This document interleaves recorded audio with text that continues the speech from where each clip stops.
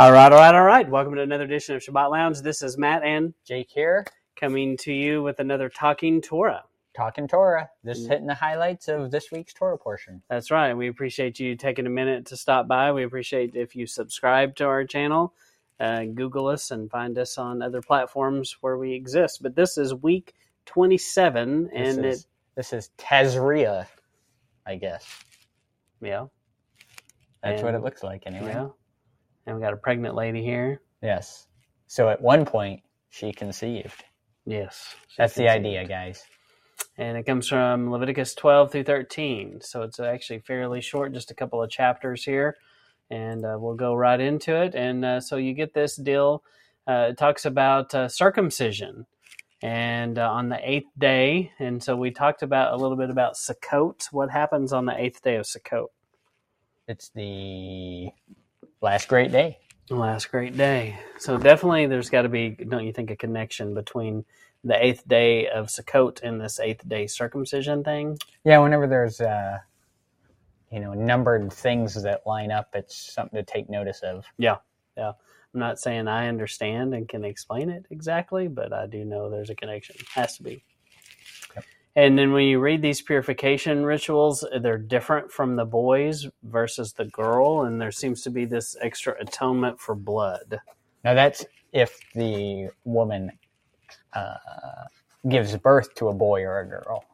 That's right. So which one requires a longer atonement process? Oh dear. The weather came up. Weather does that. Yes. It comes up. So the girl requires a longer grace period, if you will. And, we kind of discussed this before, what kind of we might think the reason is. It never really gives an exact reason, but some speculation on it is that with a girl, that's life. In the woman is life for the next generations. And if she has a boy, there's not more life coming out of that necessarily in the same way. And it's just the way that boys, men and women are different, that has this, and the way that they're connected with bringing life is kind of the idea of why there's a different situation here. Yeah. Well, there's definitely something for the it's kind of gross to talk about, but something about the blood loss, right? And it has to be accounted for. I don't know. It's one of those things where the whole life is in the blood thing. Yes. So another piece of life. So, but it was a command for them to do. So, and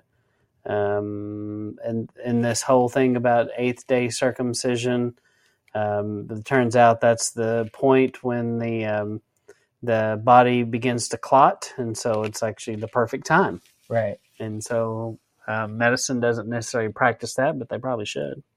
But so they practice give you a shot of that's something right. to make it happen. That's right, because they have to give the baby an additional shot so that they can clot. Right. But if they just waited to the 8th day, so all you doctors out there, change this someday. Right. So it's up to you. That's right. And so then we get to these weird scriptures about a priest. So we got one other thing. So we're going to read from Ezekiel 44:9. Right. So there's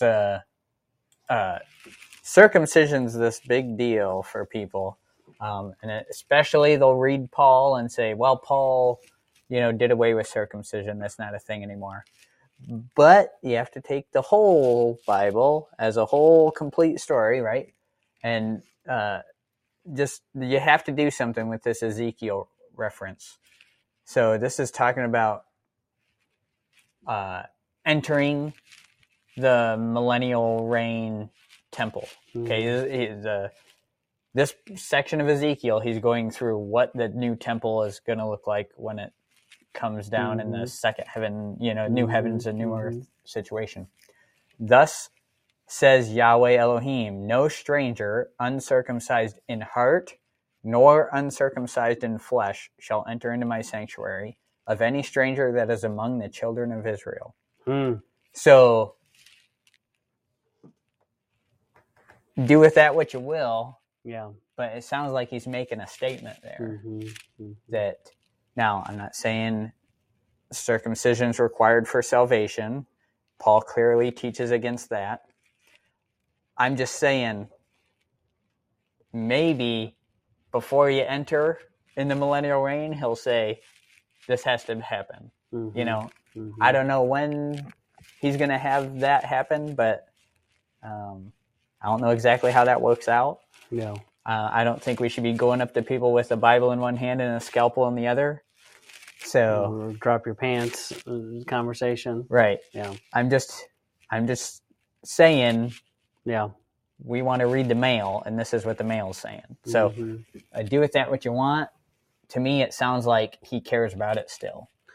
Well, and that's interesting if that's what you're talking about there in the millennial reign. You're talking about you have a different body at that point. You have or you think you have your fleshly body? I think that there's a difference between people that have died and been raised again in the millennial reign and people that are still alive in the millennial reign. I think there's a difference there. And maybe part of these characteristics, there may be some characteristics like circumcision that go with you. I don't know. Possibility. Never been there, so. I know. We don't know. But definitely study this one out. You know, if you're out there and you're not sure and you are uncircumcised, I think it's definitely a conversation that you need to take a look at for sure. And, you know, I would not make that choice for anyone, but definitely something worthy of your prayer and maybe prayer and fasting in consideration, because, you know, this would be a difficult thing to do older in life for sure. Right. But we have lots of examples of other men who made this choice late in life at a point where you just can't hardly imagine such a thing. Right. But they did what the Father asked them to do. You know, they grab their knife and start sharpening it. Like, okay, who's next? Sure, it's real sharp. Yes. But yeah, and I mean, we know Paul circumcises Timothy. We know that and that whole thing is just crazy. Thinking about, hey, would you circumcise me? I mean, it's just like, right. It's just so foreign to how we operate today. We would just never imagine doing such a thing to someone, you know, that we know. Right. So as they're in the wilderness, this doesn't happen, right? This is a command they're given in the wilderness, and they never do it. And then it's not until just before they enter the promised land that this happens. And so it kind of shows where it is on Yahweh's importance list. It's very important to him, but the heart comes first. Yeah. It's you walk it out first, and then the flesh is a sign of your inward. Yeah. So that's same with Timothy. It's like the last thing he does. Yeah. You know, it's same for these guys going into the promised land. It's like the last thing they do. Yeah. Yeah. But to me, still important. And definitely my studies lead me to the conclusion that if I was not circumcised, I think that would be something I would probably pursue. So and cry about a lot. Yes, yes. But it just seems like probably a pretty good idea for sure. Something that's probably supposed to happen. But anyway, so it's a difficult conversation, but that's a good tie-in. Anything else? Nope. So then we're going to move on to other things we see here. So you get all of these skin disease. You know, the priest basically was a dermatologist. What do you think about that, Jake? Was the priest like a dermatologist back then? He was the everyman. He did everything. Yeah. He was master of all. Yeah, being a priest was, it had some drawbacks for sure. It's like, hey, could you look at this oozy thing on Let my me back? squeeze that oozy thing and then go prepare lunch at the. Come back in a few days and see if it's, if the hair turns this and it does this, and then it's this long, lengthy process. And you talk about. I hope there was a different guy that was doing the slaughtering of the animals, and then maybe the low guy go pick this guy's scabs. Yeah, for sure. But and then you get these mentions of leprosy, and then you also in 24 through 27 you get these mentions of if it's hot and burning, and the quick flesh that burns a white bright spot. Sounds painful, reddish white, so like a fever. In it, and so that we know today that's never good, right? So so it's like it's also like an inflammation thing. And notice nowhere in this text does it say, because we know they have knives. We just talked about circumcision; they got knives. Nowhere does it say in here he doesn't give any instructions about cutting things off. Like we did in the Civil War. Like, right. That you got that injury, your arm's looking kind of bad. We're just going to cut that off of you. You don't need that anymore. And so I think that's interesting because that's kind of a modern medical practice that we might pursue, but it was not here.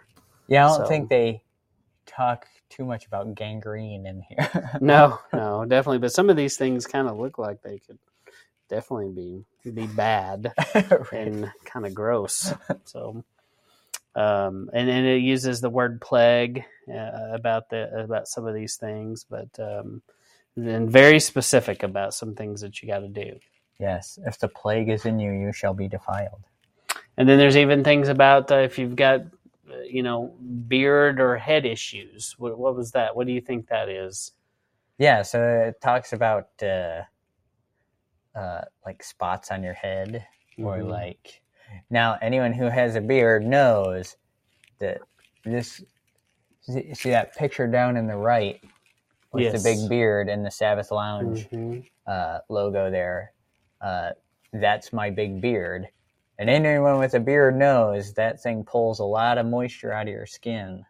And so you can get itchy and patchy if you don't take good care of yourself.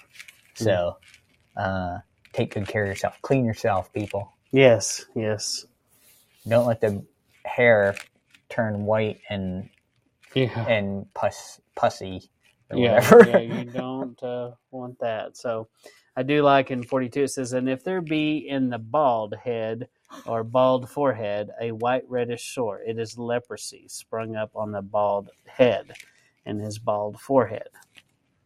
So, but they really didn't like the bald people. I guess. I think it specifically makes a reference in there that it's okay to be bald. Yeah, so. Definitely. And then in 45 it talks about the clean and unclean and the whole leprosy, and we've done a teaching before about comparing leprosy to sin, and it's kind of an interesting concept about clean and unclean with sin. Yeah, I think that was a good study that you should go check out.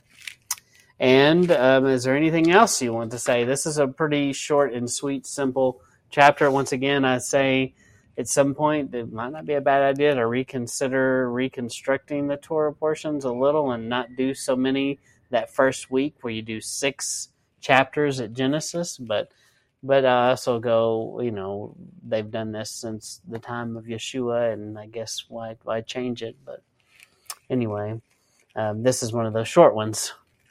Yeah, definitely. You could take a little bit less time dealing with beard hair and a little bit more time dealing with the creation of the world. Big things. There's just so many things that happen in those first 2 Torah portions where you're like, wait a minute, I need a second here. Yeah, you barely get through them. Just so much to discuss. Point being, go home and read it. That's right. For yourself. That's right. Read. Find out what we've been missing. Read the scriptures, and we appreciate you taking a minute to talk Torah with us. And this is Matt and Jake. Signing out. Thank you.